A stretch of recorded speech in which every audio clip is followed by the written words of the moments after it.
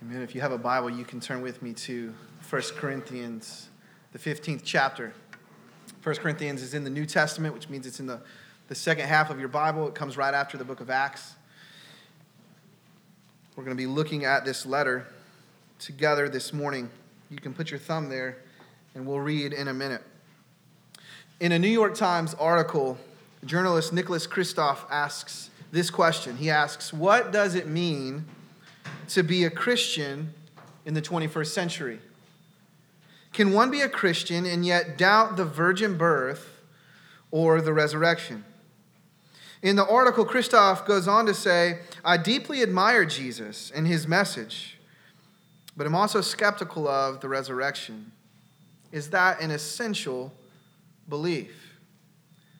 Decades earlier in the 1950s, a man by the name of Rudolf Bultmann, he was a theologian, espoused the idea that we should demythologize the Bible, which was a fancy word to say that we should remove all of the miraculous and supernatural aspects of the Christian faith, that we know better now, that those things were believed at a certain point in time when everyone believed those things, but we no longer believe those things, and so we should remove those things out of our faith. Maybe that resonates with you. Maybe like Kristof and Bultmann, you admire Jesus' teaching of love. You admire his compassion, but you aren't sold on the idea that he was the Son of God who was truly and bodily raised from the dead. Or maybe you sit in here this morning having been raised in the church. Maybe you've grown up a Christian. The resurrection is familiar language to you, but you haven't stopped to actually consider and contemplate its significance. Why does it matter? In his book, The Reason for God, Tim Keller writes this. He says, sometimes people approach me and say, I really struggle with this aspect of the Christian teaching. I like this part, but I don't think I can accept that part. He says, to this I usually respond, if Jesus rose from the dead, then you have to accept all that he said. If he didn't rise from the dead, then why worry about any of what he said?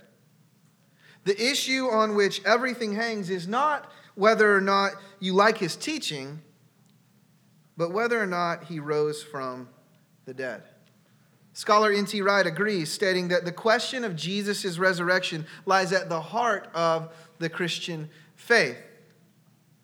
In other words, what I'm saying is that the reality, the truthfulness of the resurrection of Jesus Christ from the dead is the point on which the whole Christian faith balances. According to the New Testament and its writers, everything hinges upon the resurrection. We confessed this earlier. We're going to read it now. The Apostle Paul, in this letter to the Corinthians, writes this. This is 1 Corinthians chapter 15. We're going to pick up in verse 3. He says, for I delivered to you as of first importance what I also received, that Christ died for our sins in accordance with the Scriptures, that he was buried, that he was raised on the third day in accordance with the Scriptures, and that he appeared to Cephas, then to the 12. Then he appeared to more than 500 brothers at one time, most of whom are still alive, though some have fallen asleep. Then he appeared to James, then to all the apostles, then last of all, as one untimely born, he appeared also to me. This is the word of the Lord. Paul, in these verses to the Corinthians, says the following. He says that Christ died for our sins, that he was buried, that he was raised on the third day, and then he appeared to multiple eyewitnesses after his resurrection. And Paul calls this the message of first importance. He says this is at the heart of Christianity. It is critical. It is foundational. You do not have Christianity without the death, burial, resurrection, and appearance of Jesus Christ. David Garland says the resurrection is the keystone, that if removed, the whole gospel will collapse. In other words, if you take the resurrection away from Christianity, what you do not have is a Christianity remaining. You have something entirely different. You have something altogether different. Christians are people of the resurrection. We are resurrection people. And that's what makes this day so significant. Easter is Resurrection Day. It's the day on the church's calendar. It's the day in the year where we specifically draw attention to this fact that we believe Jesus Christ really and truly and bodily, physically rose from the dead. And so this morning, I want us to consider for just a few minutes the resurrection, and I want to look at it from three different perspectives or angles. So consider it with me, first of all, from an historical vantage point. Let's consider the resurrection from an historical vantage point. The Christian faith is based upon this claim that a man named Jesus, who was from Nazareth in Galilee, claimed to be God's Messiah, and because of that claim was ultimately crucified, killed, buried, and put in a grave on a Friday about 2,000 years ago. And nonetheless, by Sunday morning, he was no longer in that tomb, but was alive physically and bodily and appeared to multiple eyewitnesses. N.T. Wright says that there is no form of early Christianity known to us that does not affirm at its heart that after Jesus' shameful death, God raised him to life again. If you go back and you read not only the New Testament, but you read extra biblical sources of history, what you'll find is that every early following of Jesus, every sect, every church believed that Jesus truly and bodily rose from the dead. It is an historical claim that cannot simply be dismissed as myth or as legend. And it is not presented to us in the New Testament allegorically or spiritually. What is presented to us is that Jesus truly rose from the dead. It's presented to us as fact. That's how the writers intend for us to read it. What's interesting is that even the Jewish historian Josephus, who was not a follower of Jesus, records for us in his writing Antiquities that at this time there was a wise man who was called Jesus. And his conduct was good, and he was known to be virtuous. And many people from among the Jews and other nations became his disciples. Pilate condemned him to be crucified and to die, and those who had become his disciples did not abandon his discipleship. This is fascinating. Josephus, a Jewish historian, tells us there were many people who followed Jesus, and even after Pilate condemned him to die, they continued to be his disciples. Why? Josephus tells us, because they reported that he had appeared to them after his crucifixion and that he was alive. Paul tells us in his letter to the Corinthians that Christ appeared to Cephas, that's Peter, and then he appeared to the 12, and then at one point to 500 people at one time. And then Paul adds this ever-important detail, this phrase, most of whom are still alive. At the time in which Paul wrote this letter to the Corinthians, he says that many of the eyewitnesses of Jesus' resurrection were still living. Why is that significant? Presumably for the express purpose of saying to the doubters of Paul, if you don't believe me, you should go talk to one of them. Because they're still around. They're here, and they can tell you themselves how they've seen the risen Christ. Now some in contention to this have concluded that, well, they all hallucinated. They all saw something that they thought was Jesus, but it wasn't really Jesus. But this is fascinating because from what I understand of science, hallucinations are a very personal thing. There's no such thing as group hallucinations. If someone has a hallucination, that is unique to them. But here Paul tells us 500 people saw the risen Christ simultaneously. You have to do something with that. In a court of law, 2 to 3 eyewitnesses is considered substantial. If you have 2 to 3 people that can corroborate a story, it is substantial witness in a court of law. What do you do with 500?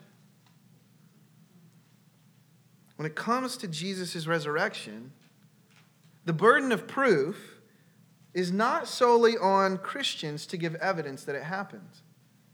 The resurrection also puts a burden of proof on its non-believers.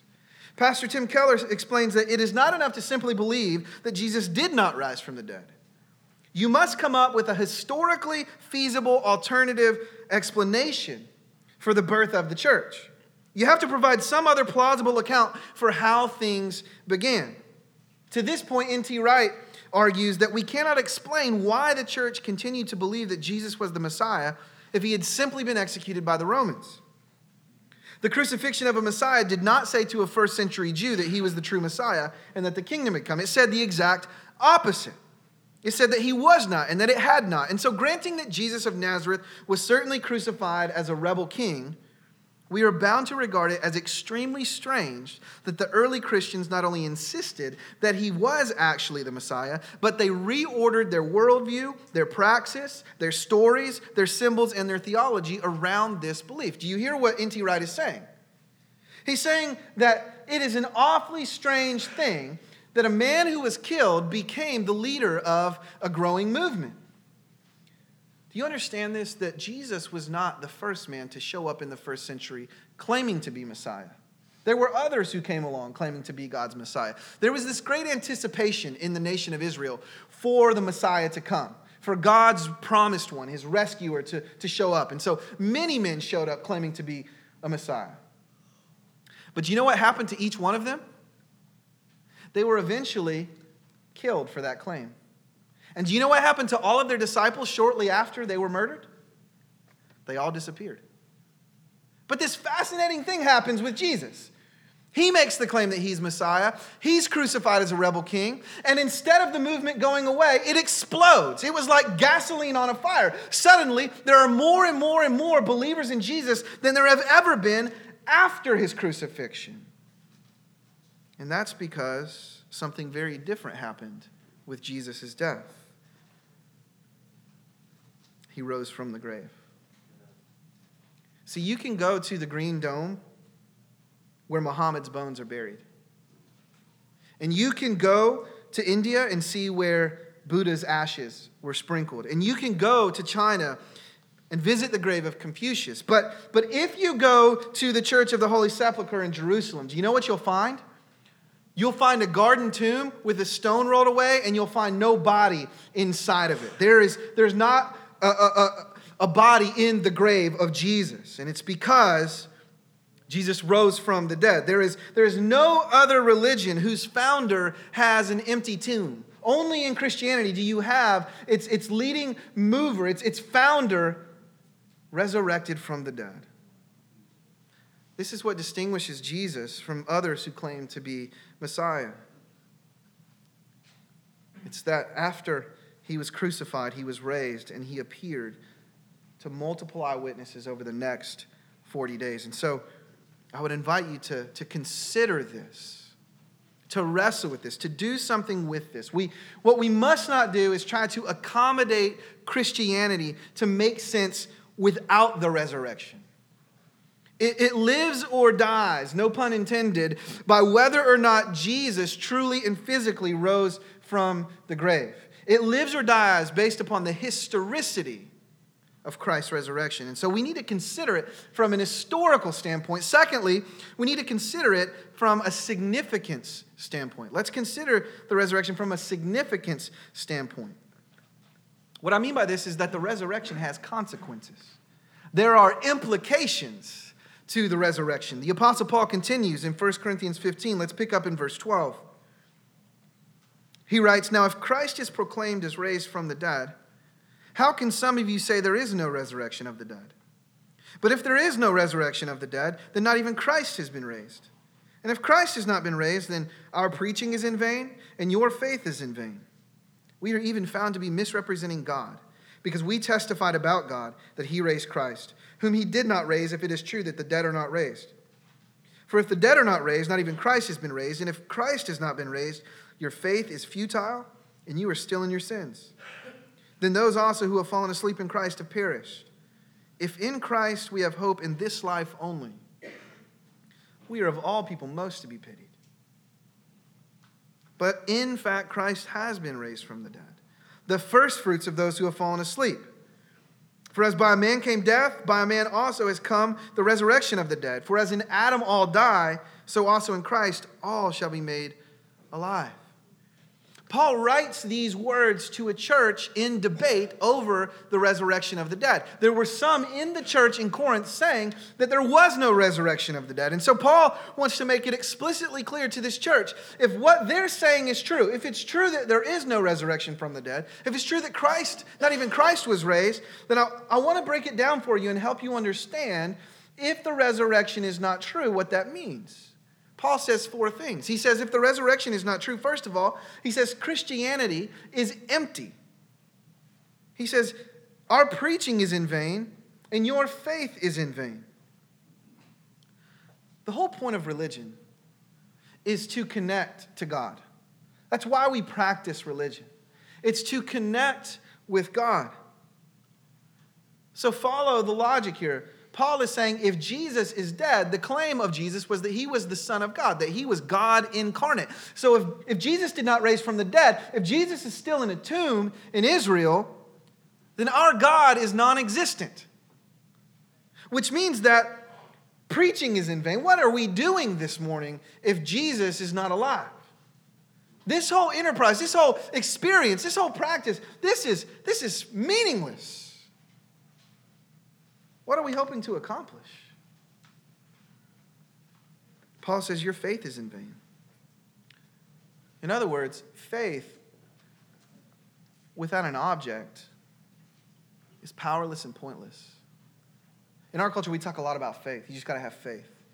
You need more faith. The question is, faith in what? Faith needs an object. Faith without a substantive object is pointless. And so what Paul is saying here is if the object of your faith is dead, then Christianity is empty. It's empty of power. As Pastor Ricky Jones puts it, if the resurrection isn't true, Christianity is simply a bunch of bedtime stories. It's absolutely worthless. Paul says something else, though. He says, not only, if the resurrection is not true, not only is it empty, if the resurrection is true, Christianity is misleading. It's misleading. He says, we're found to be misrepresenting God because we testified about God, that he raised Christ from the dead. If Christ has not been raised, the Christian faith is a lie. The true God needs to be found somewhere else. And so I want to make this easy for you. If you don't believe that Jesus was raised from the dead, this book is lying to you, or that's your claim, and you would do well to go somewhere else to find truth and to find God. That's what Paul says here. If Christ was not raised, Christianity is a lie, and it's time to find another religion. Thirdly, he says, if Christ was not raised, Christianity is powerless. He says, if Christ has not been raised, your faith is futile and you're still in your sins. And those who have died in Christ have perished. It means they're gone forever. What Paul is saying here is that if Jesus is not alive, you are still dead in your sins. See, Paul connects the resurrection directly to the death of Christ. The claim is not just that Christ died, but that Christ died for our sins. He died in our place as our substitute. He died to offer us forgiveness by taking the just punishment for sins upon himself. But if Christ remained dead, then that payment was incomplete. I like the way Propaganda puts it. He says, Christ made a payment for sin with his death, and at the resurrection, we all cheered because that means the check cleared. If Christ has not been raised, then the payment didn't go through. The check bounced. The credit card didn't work. You need to swipe it again. If Christ was not raised, then we, when we die, are gone forever, or we are eternally separated from the Father. If Christ was not raised, Christianity is powerless over our greatest enemies, Satan, sin, and death. Fourthly, if Christ was not raised, Paul says Christians are pitiful.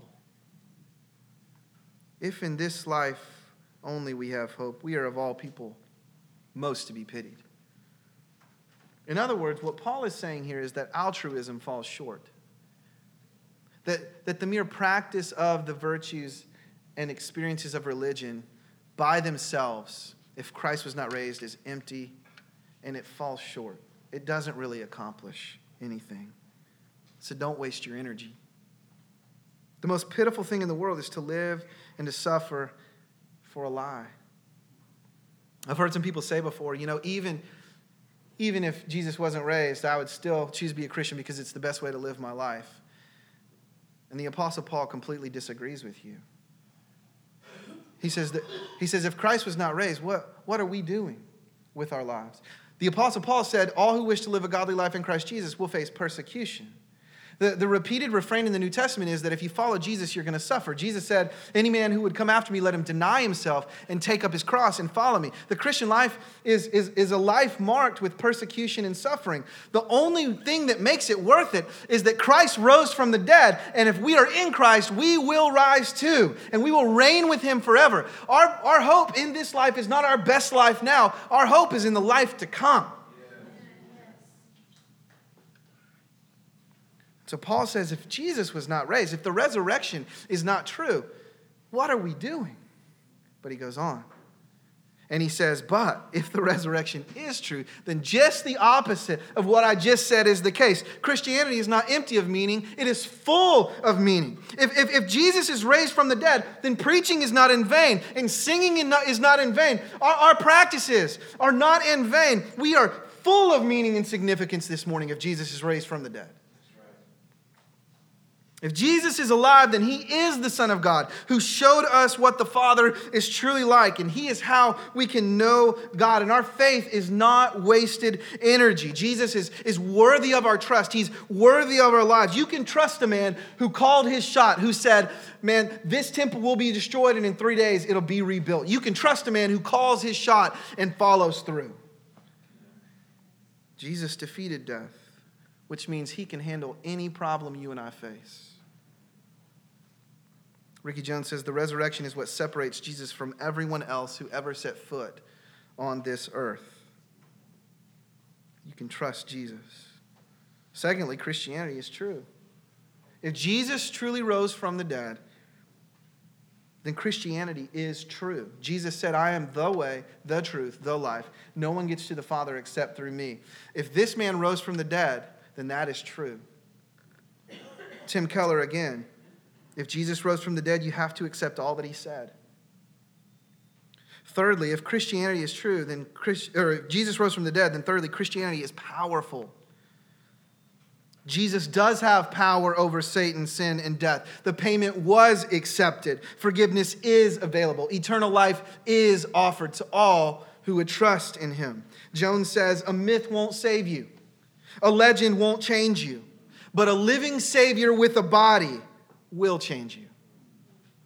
And if you believe that, you can transform hopelessness into a hope that cannot be extinguished. Which leads to this last thing. If the resurrection is true, Christians are not pitiful. Christians are the opposite of pitiful.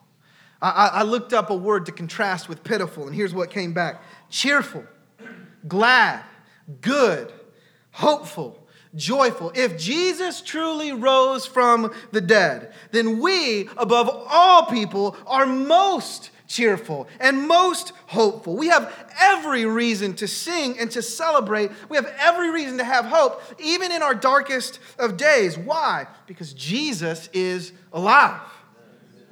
And this leads me to my last point, which is this. Does this characterize your life? Does gladness and hope and joy characterize you? Or are you marked more as a person without the hope of the resurrection? Pitiful. See, we need to not only consider the resurrection from an historical standpoint and a significant standpoint, we also need to consider it from a personal standpoint. Are you living by faith in the resurrection of Jesus Christ? How is the resurrection shaping your life? So let me phrase it this way. What are you right now hoping in for life and peace? Paul points us to place our hope in the resurrected Christ. Verse 20, in fact, Christ has been raised from the dead, the first fruits of those who have fallen asleep. This language of first fruits is the image of what's happening right around this time of year as trees begin to bud, flowers begin to start to bloom. Those first fruits on the tree are the promise of more to come. And Paul says Christ's resurrection from the dead is a testimony of more resurrection to come. What happened to him will happen to all those who belong to him. Just as Christ was raised from the dead, so too shall we if we are found in him. Do you hear the contingency, though? If. The promise of the resurrection, of new life, of eternal life with God, of hope and of joy, is for those who, Paul says, belong to him. See, Paul mentions two heads over the human race in this passage. He mentions Adam and he mentions Christ. And the question is, for each of us this morning, are you in Adam or are you in Christ? He says, through the first man came death. Adam brought sin into the world. He brought death into the world. He brought destruction into the world. He brought brokenness into the world. And all of us are naturally born into that family. We are all under the order of Adam by virtue of our birth. But Christ came to be our new head. And through his resurrection, he offers a new way of being in the world. Not of death, but of life. Not of brokenness, but of restoration and hope and healing and eternity. And so the question for each of us this morning is, have you appropriated the power of the resurrection by faith in Jesus? The question is, how do I get from Adam to Christ? How do I get out from underneath the order of Adam and get underneath the order of Christ? And the answer is by faith in his death and resurrection. By placing your trust and your allegiance squarely upon the shoulders of Jesus. By putting your trust in him, you go from death to life. You go from Adam to Christ. You go from pitiful to rejoicing. And if you've done that, I want you to hear this, church. Resurrection life begins now. We don't have to wait till we die to experience resurrection life. We don't have to wait till Jesus comes again to rejoice in the reality of the resurrection. The Apostle Paul later writes to these same Corinthians and he says, therefore, if anyone is in Christ, he or she is a new creation. The old has passed, the new has come. If we're in Christ, we are new. And we are participants in the resurrection. This is mysterious and it's wonderful. To the Galatians, Paul puts it this way, for I have been crucified with Christ. I no longer live. That old man, the order of Adam, has been crucified with Christ. We died to our old selves. We died to our old way of living. I've been crucified with Christ. It is no longer I who live. But the life I now live, I live by faith in the Son of God who loved me and gave himself up for me. We have been united to Christ in his death and in his resurrection so that we can walk and live in resurrection newness of life. You can live in the power of the resurrection right now. And this means that where life seems to be dead and broken, the resurrection can come to bear and breathe new life. And hope can begin to bud and flourish. So maybe you're here this morning and your life feels more pitiful than hopeful.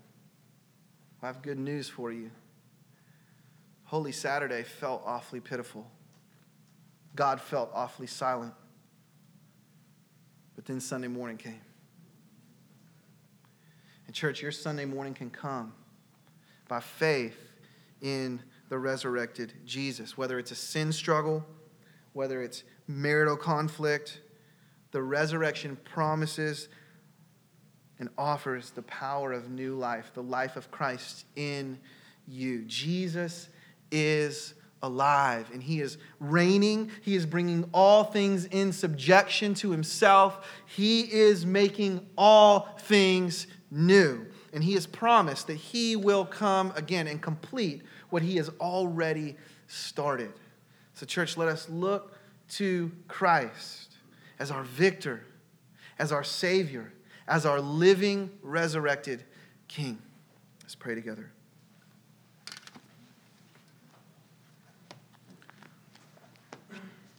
Lord, to even pray is foolish if Jesus is not alive. And so in this moment, as an act of faith, we cry out to you to say, Jesus, we believe you're alive, that you have saved us from our sins by your payment on the cross and by your resurrection from the grave. Jesus, we believe in you, we trust in you, we hope in you, and we pray that the power of the resurrection would come to bear in our lives. God, make us new. And God, with the power of your resurrection, go forth not only in us, but through us to a lost and dying world, to a pitiful world that needs the hope of resurrection power. Jesus, thank you that you reign as King, that you're coming back again. We anchor our feet squarely upon the reality of the resurrection. We're putting all of our chips in. All of our eggs are in that basket, God, because we know it to be true. Thank you. In Jesus' name, amen.